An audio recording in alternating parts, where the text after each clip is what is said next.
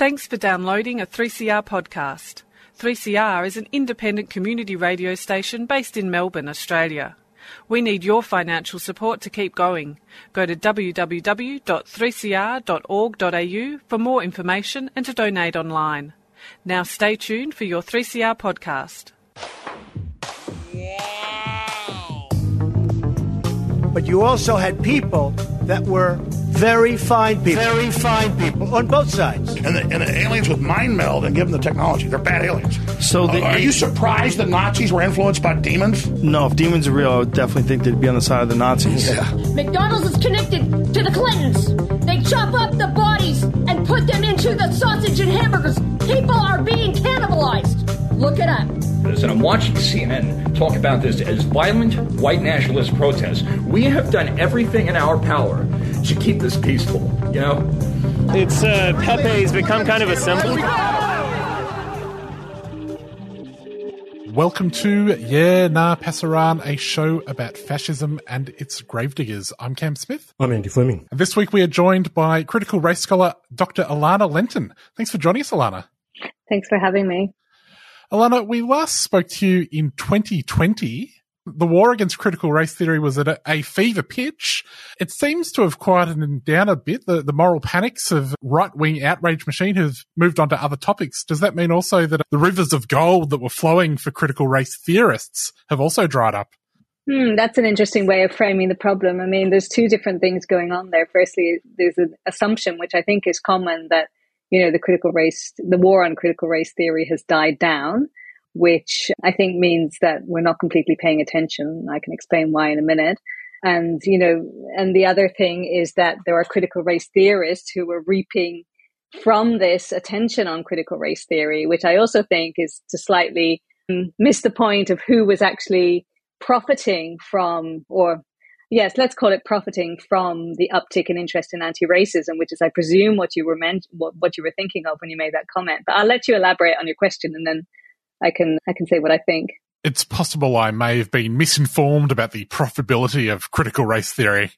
Okay, so I mean, let's just go on that point first. I mean, I think what you saw, obviously, in 2020 with the horrific state murder of George Floyd in the United States was global concern with the absolutely unabated nature of state racism targeting Black people, but also in this country specifically, Indigenous people. And the linkages, I think, between those struggles against state racism targeting Black and Indigenous people and targeting other negatively racialized people. And we can see that specifically now with the Zionist assault on Palestine, the extent of that solidarity being extended between different groups of colonized and racialized people to kind of bring it up to the present day. So what you had in 2020 was then the kind of, I guess, the response of liberal institutions, because of the nature of the outpouring of protest, that they needed to respond in some kind of way. I mean, you saw Black Lives Matter painted on the streets of Washington and so on. You had what the theorist, I like to call him a theorist, but he's also a poet and a podcaster, Too Black out of Indiana in the United States, calls the laundering of Black rage. So the kind of throwing of money at arts organizations and all kinds of organizations who are doing anything in the space of anti-racism. And, politicians taking the knee. I mean, you saw Keir Starmer in the UK taking the knee, all of this kind of thing. And on the back of that, you had some people who'd always been in the kind of let's call it the anti-racism non-profit industrial complex. So people who write books on this subject, not for an academic audience, but more for, what they call trade books, and who also kind of do things like anti-racism and diversity, equity, and inclusion training, indefinitely making money out of this situation. So, I mean, the prime example is somebody like Robin DiAngelo with her book, White Fragility. I believe she charges about $30,000 per session when she goes and speaks. And, it was interesting. I think I reported in something that I wrote for the Sydney Review of Books that the many people in 2020 were ordering these kinds of books from bookshops, but not actually coming to collect them. So there's a lot of virtue signaling, right, around being an anti-racist. But I think the fact of the matter is that the actual object of attack, so critical race theory, is a pretty marginal, section of critical legal theory. in the United States, developed in the 1980s, predominantly by Derek Bell and Cheryl Harris, Kimberly Crenshaw, and other people like that. And it's not something that's widely taught. I think we know this by now. It's not something that's widely taught because it is specifically oriented around the US legal system. And then there are variants of that which kind of extend into, education and sociology and other domains, but certainly in terms of being, the kind of idea that was put out there that it's being taught everywhere from kindergarten to, the end of tertiary education, and that it's embedded in all of our education systems is obviously a fallacy, certainly here in Australia, where we did an audit when I was president of the Australian Critical Race and Whiteness Studies Association to show how few courses being taught at Australian universities even mention race, never mind, as I say, the specific area of critical race theory. So that's on that. But then in terms of, what's happened to the war on critical race theory and the moral outrage machine, what I think we've now seen, and this is kind of why it's been successful in many ways, is an adoption of policies and legal frameworks actually outlawing the teaching of what is being named critical race theory, which is not actually critical race theory, but it's anything related to race, and specifically in the US, anything related to the thought of Black people. So that's what you saw earlier on in the year, was the banning in places like Florida of specific courses that had been developed on African American history, and the targeting of specific authors. So not all Black authors, but authors who were associated with a kind of a radical thought, showing that what's really always been at stake here was to challenge the legitimacy of any kind of critique of US empire, Australian colonialism, the history of British colonialism, slavery, the French history of colonialism. Wherever you find this, there's a concerted effort to attack this and actually make it beyond the pale through the targeting of teachers, librarians, the activism, the very much, kind of funded by right-wing interest activism on school boards, library boards, and all this kind of thing. So it's not just what we see in terms of what makes the newspapers, what makes the headlines, but it's very much the kind of the quiet institutionalization of this kind of stuff, which of course, just to end on this point, we're seeing coming to full fruition in the context of groups like, Students for Justice in Palestine and Jewish groups being outlawed on certain US campuses, and students, be it in the UK, France, Germany, and elsewhere, being targeted for any kind of mention of Palestine in schools and universities, teachers in Israel being removed from their posts for any kind of mention that maybe there's a genocide going on. So I see this all as part and parcel of the same institutionalization of what we can call the war on critical race theory. Alana, this may seem like a silly or obvious question, but perhaps you could briefly outline what you think are the faults with the anti-racist non-profit complex and why it represents such a danger to, or a dead end, let's say, for anti-racist struggles in the United States and elsewhere. And here, we've seen in Australia kind of a real uptick in, companies proposing sort of anti-racism training. It's quite a lucrative area, I believe. And the reason I find this problematic is that we need to be able to critique institutions of the state, particularly universities, for example, that are colonial institutions in the context of both Australia and the United States, but also those who continue to serve as, forming young people around certain mythologies of, what the state stands for, what the history of colonialism actually is, wherever that may be across the West. So when those are the institutions driving the education or the investment in, certain kind of anti-racism ideas, we have to be very cautious of what it is they're actually espousing. And if you actually look at the content of the kinds of training and the type of literature that is put out there, you can see that there's a big investment in the individualization of the problem of racism. So although, interestingly, sometimes they'll mention things like structural or institutional racism, actually, when you look in detail at the content, what we're actually talking about is a problem of interpersonal attitudes, which is why there's been a massive espousal of the concept of unconscious bias, which, you can even do trainings in kind of, facing your unconscious bias and this notion that all of us are biased towards others. And what we need to do is kind of tap into that bias and admit it. And it kind of stops there. So admitting your prejudice, admitting the fact that everybody is racist. So this notion that racism is something that we all have. It's an attitude, it's a behavior, it's a belief. It's completely divorced from the structures of colonialism, the structures of carcerality, the structures of state racism that continue to make people vulnerable to premature death, as Ruth Wilson Gilmore puts it in relation to racism. All of this is kind of parceled out into this kind of self-helpification, if you like, of anti-racism, which ultimately leaves those institutions that drive the reproduction of race and racial capitalism intact.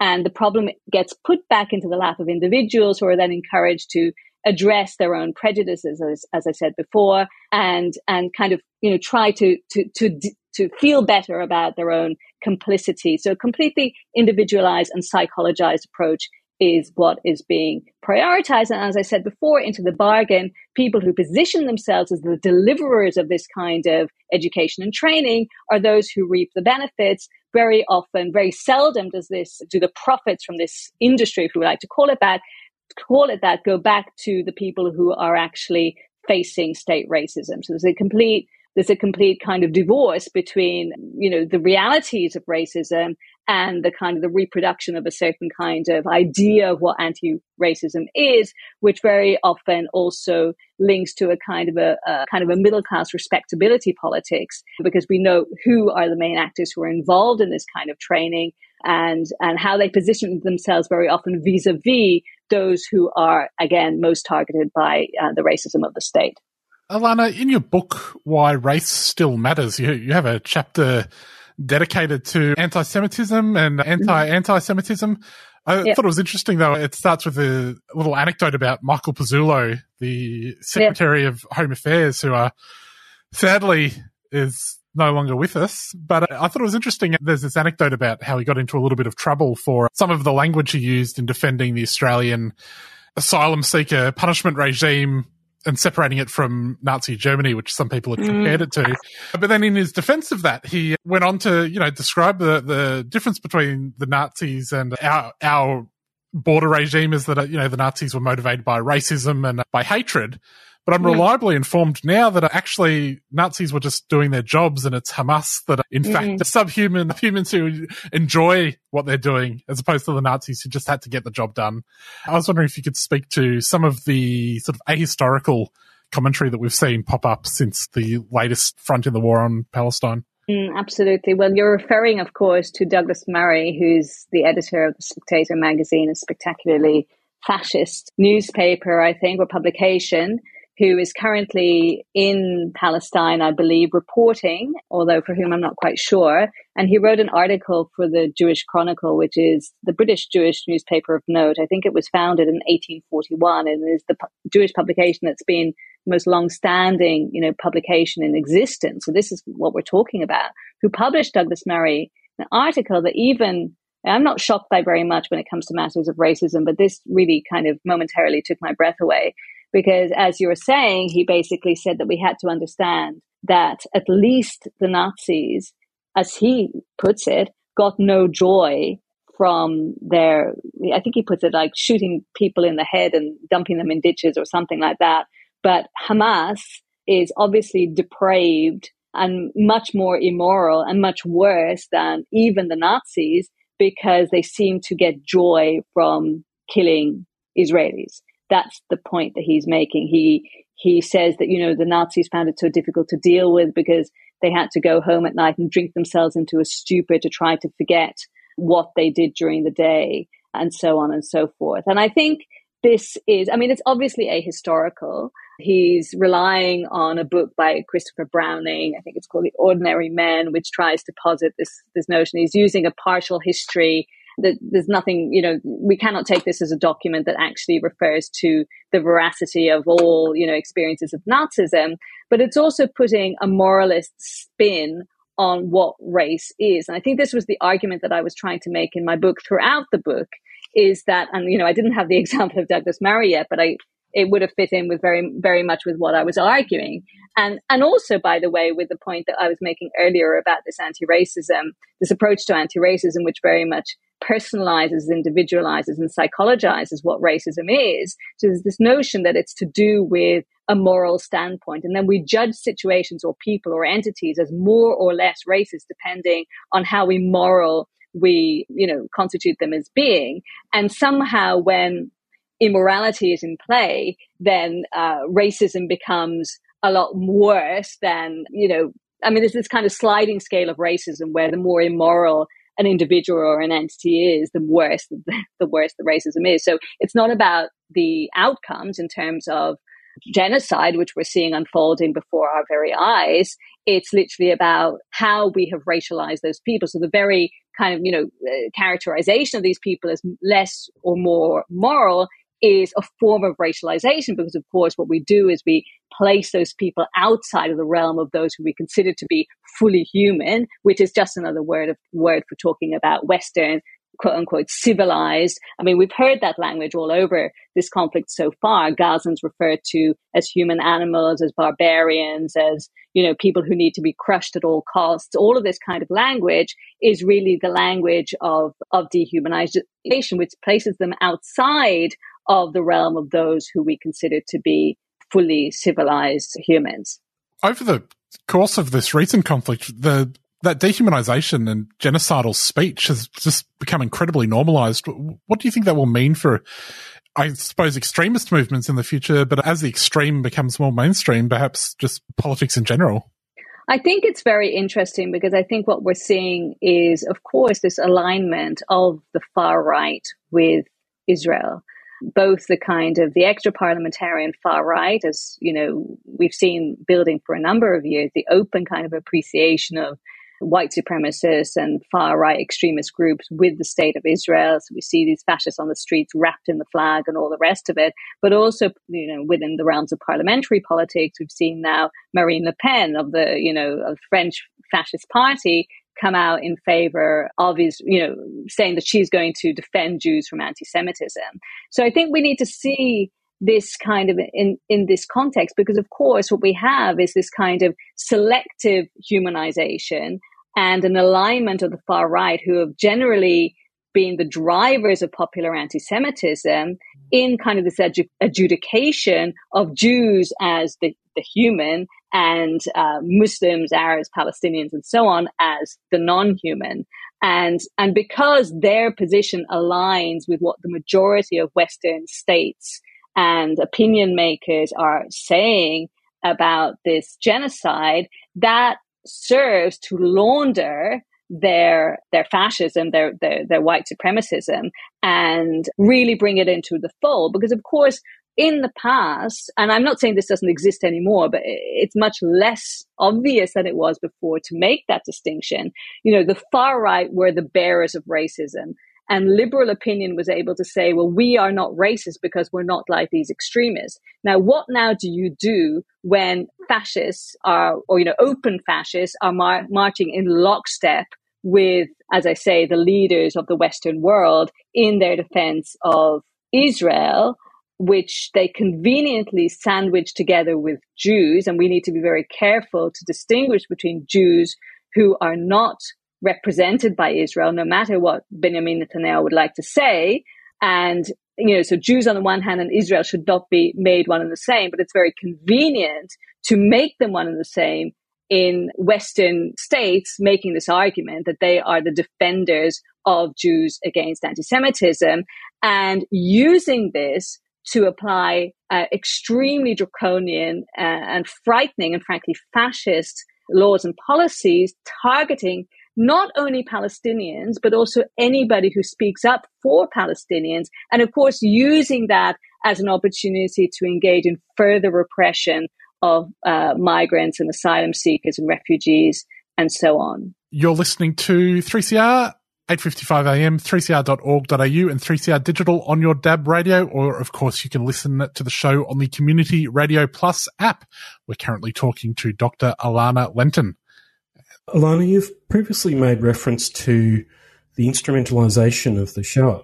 What do you mean by that? And How do you think it's playing out in the current context of the war on Palestine? Yeah, it's really interesting. So I've written about this quite extensively going back a number of years, and I've tried to argue that the way in which it's, since the end of the Second World War, the mainstream understanding of what racism is based on this exceptionalization of the Shoah as an event that's kind of completely excised from the history of European anti-Semitism, and certainly completely severed from any understanding of colonialism.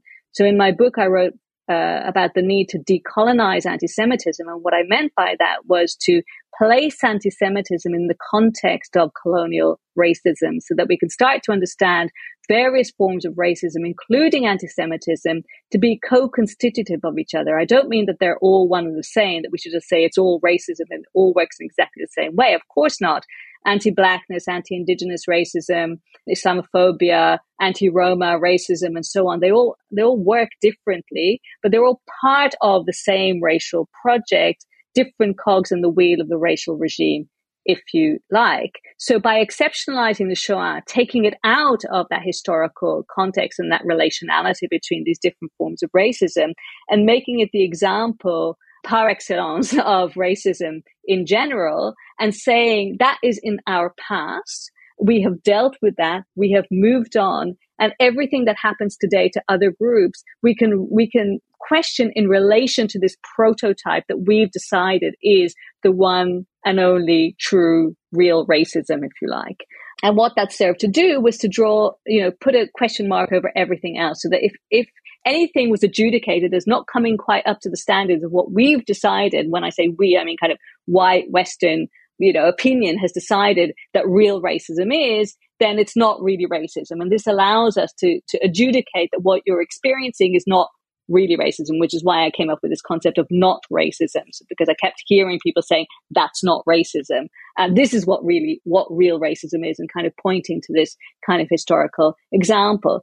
But I think this is really interesting now when we think about it in relation to this re-adjudication of the Nazis and their atrocities in relation to what's happening now in Palestine. Because when Douglas Murray says, and I want to note, it's easy to say Douglas Murray is just one voice and he's a kind of a crackpot. But what was extremely interesting to note was the number of German, there were some journalists and politicians and so on who read his article and started to say, you know what, he's saying something correct here. It's true that the Nazis were, not very happy about carrying out all these murders and so on. So here we have the German state, which is currently engaged in vicious repression of anybody who speaks up for Palestine. So now it's been banned to say that to say the word stop the genocide in Germany. Okay, so you can't even have a protest saying stop the genocide.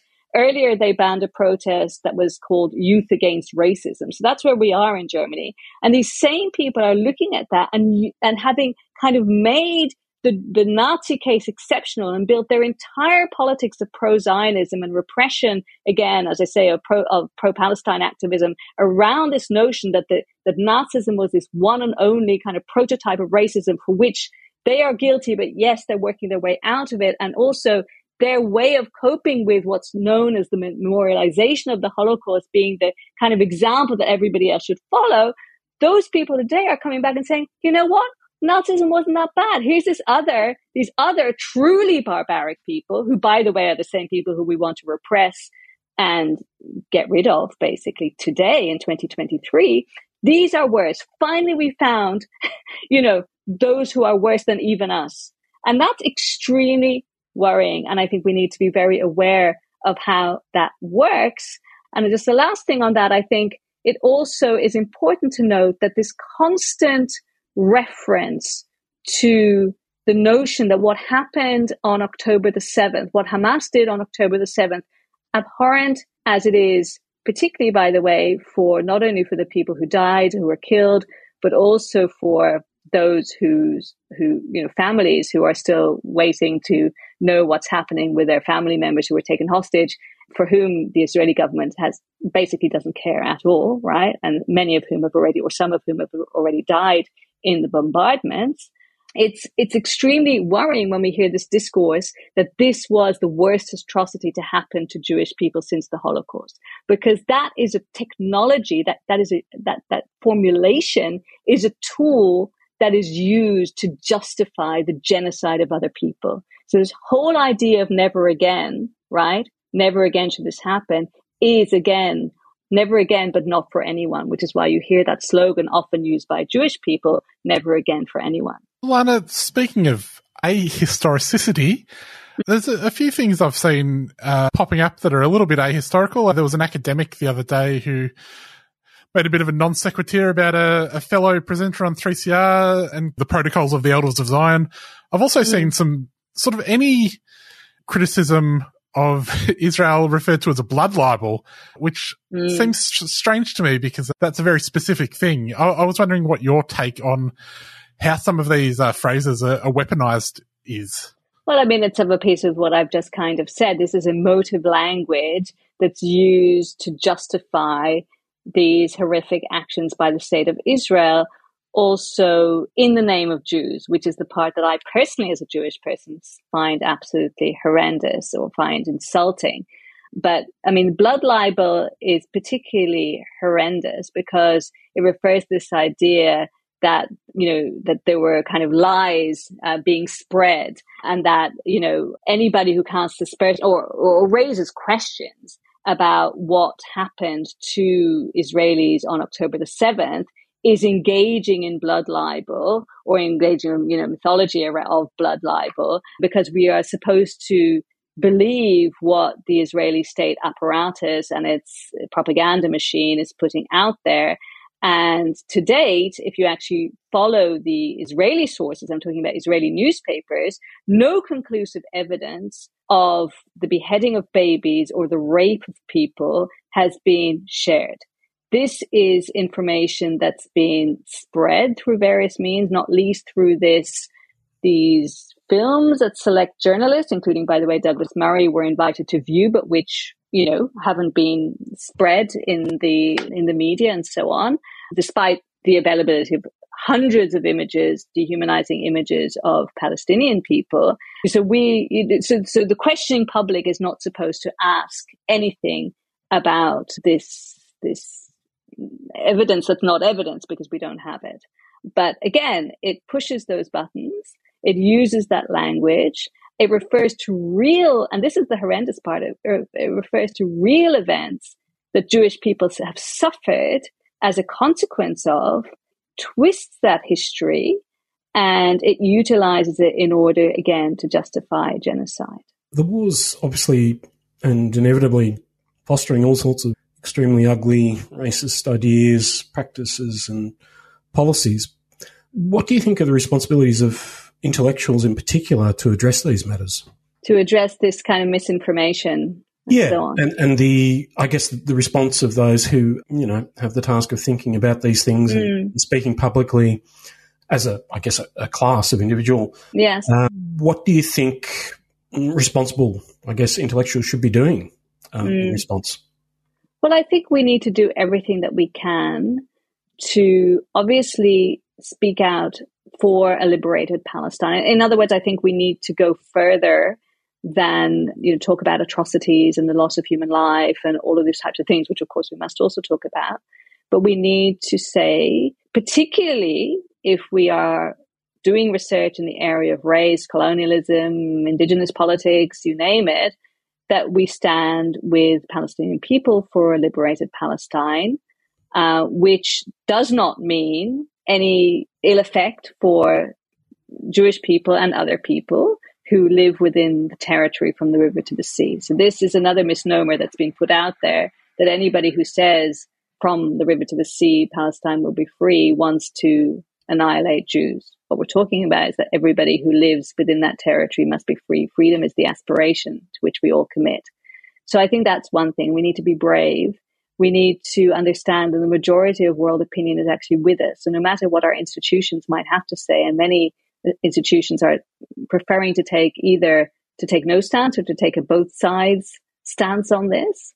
But I think we need to push back on that as people who are first and foremost, workers. I'm talking about those of us who have academic jobs. We are workers within organizations, so we have a right to organize on that basis and to speak on that basis. That's something that's important. But the other thing that we have to do, I think, is we have to think quite carefully. And this, again, it connects to this question of the liberal anti-racist. What we're doing when we produce knowledge on these themes, and I'm talking about those of us who work on these themes specifically, what are we doing? Why are we doing it? And who are we risking to exploit in the process of doing this work? And I say this because a number of us have been very concerned by the fact that there is a silence from many quarters of people who are usually quite vociferous, be it in theory of race, decolonial studies, indigenous studies. I'm not talking about indigenous academics, I'm talking about others who do this kind of work, have suddenly gone very silent, or worse, have been promoting books on topics related to these matters at the same time as the genocide is going on in a settler colony and not mentioning this. And I know people will say, we can't go by just what we see on social media. But if you go down somebody's social media feed and you see that they're mentioning all kinds of things all the time over the last 5 weeks and they have not one mention of Palestine, these are people that we need to be very wary of as a community of scholars. And we need to think very carefully about whether or not we can trust those people in the future. Let me put it that way. Finally, Alana, and in relation to your observations, I guess within and outside of academia, what do you make of the response of unions and the labour movement to the war to date? And also, what do you think are the kinds of useful forms of actions that can be or are being taken? And what do you think are the kinds of things that are being done that are not helpful in terms of bringing the carnage to an end? Yeah, well, obviously, it's possible to get into a lot of trouble on this. I think there are many people who, thank you for this question. I think there are many people who are really serious in their activism for Palestine. They're extremely committed. They've been doing it for a really, really long time. And I think I want to say that I think everybody is scrambling to do what they can. Everybody who's an activist in this area is extremely under pressure at this point. And I don't think that the shock and awe situation necessarily makes for the best strategizing at all times. And I think that's completely normal. I'm also not somebody who's an activist within unions, so I don't want to speak over anybody. Let me make that clear. But I think that, how to put this? I think that there's a problem with how trade unions are positioned on various issues where there's a kind of material interest at stake. So when people's livelihoods and jobs are directly imbricated in particular industries surviving, then it's obviously going to be more difficult to get people to mobilize. So if people who are activists who would like to take a more direct action approach, or people who want to advocate for boycotting, divestment and sanctions, are in a situation where they're having to negotiate with unions whose members are, as I say, directly invested in the continuation of particular industries, that's going to need working out, right? That's not something that can be resolved. We can't find a resolution on the fly under moments of crisis. But at the same time, we are in a situation of crisis. And if we want to have any kind of material effect on this war machine and on the persistence of Israeli settler colonialism, then we need to be able to hit it where it hurts. And that is, in terms of the material benefits that Israel continues to reap across many industries, not least the most obvious one at the moment, which is the arms trade. And until such a time that members of unions are going to commit to the kind of action that's necessary to make that a reality, and in many places they are. I mean, look at Barcelona, Genoa. I mean, just thinking of some recent examples. But I don't think we're there yet in Australia, and I hope we will be soon. Well, Alana, we'll have to leave it there. Thanks so much for coming on. If people want to read more of your work, you have a website at alanalentin.net. Thanks for coming on. Thank you very much for having me again. Well, Andy, that's our show. We'll be back next week. See you later. See you then.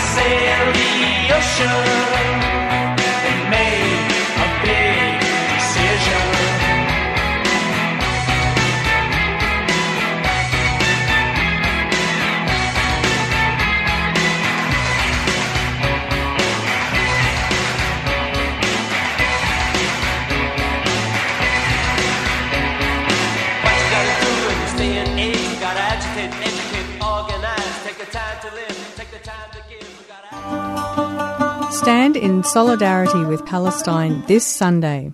With the most devastating attack ever launched on the people of Gaza, it's time for all of us to stand in solidarity with the Palestinian people. Israel has waged war on the Palestinians for the last 75 years. The Nakba, ethnic cleansing, occupation of the West Bank, East Jerusalem and Gaza. Israel has now imposed a total blockade on Gaza and declared war, stopping food, electricity and fuel and launching an all-out attack. We have to mobilise to show our support for Palestine. 12 p.m, State Library, this Sunday. Rally to demand freedom and justice for Palestine. No war on Gaza. Free Palestine Melbourne is a 3CR supporter.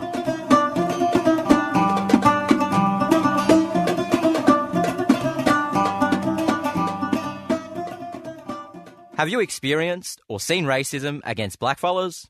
Report racism against First Nations people with Call It Out, an online register to expose racism. Stand up, be heard, call it out. Go to callitout.com.au. A 3CR supporter.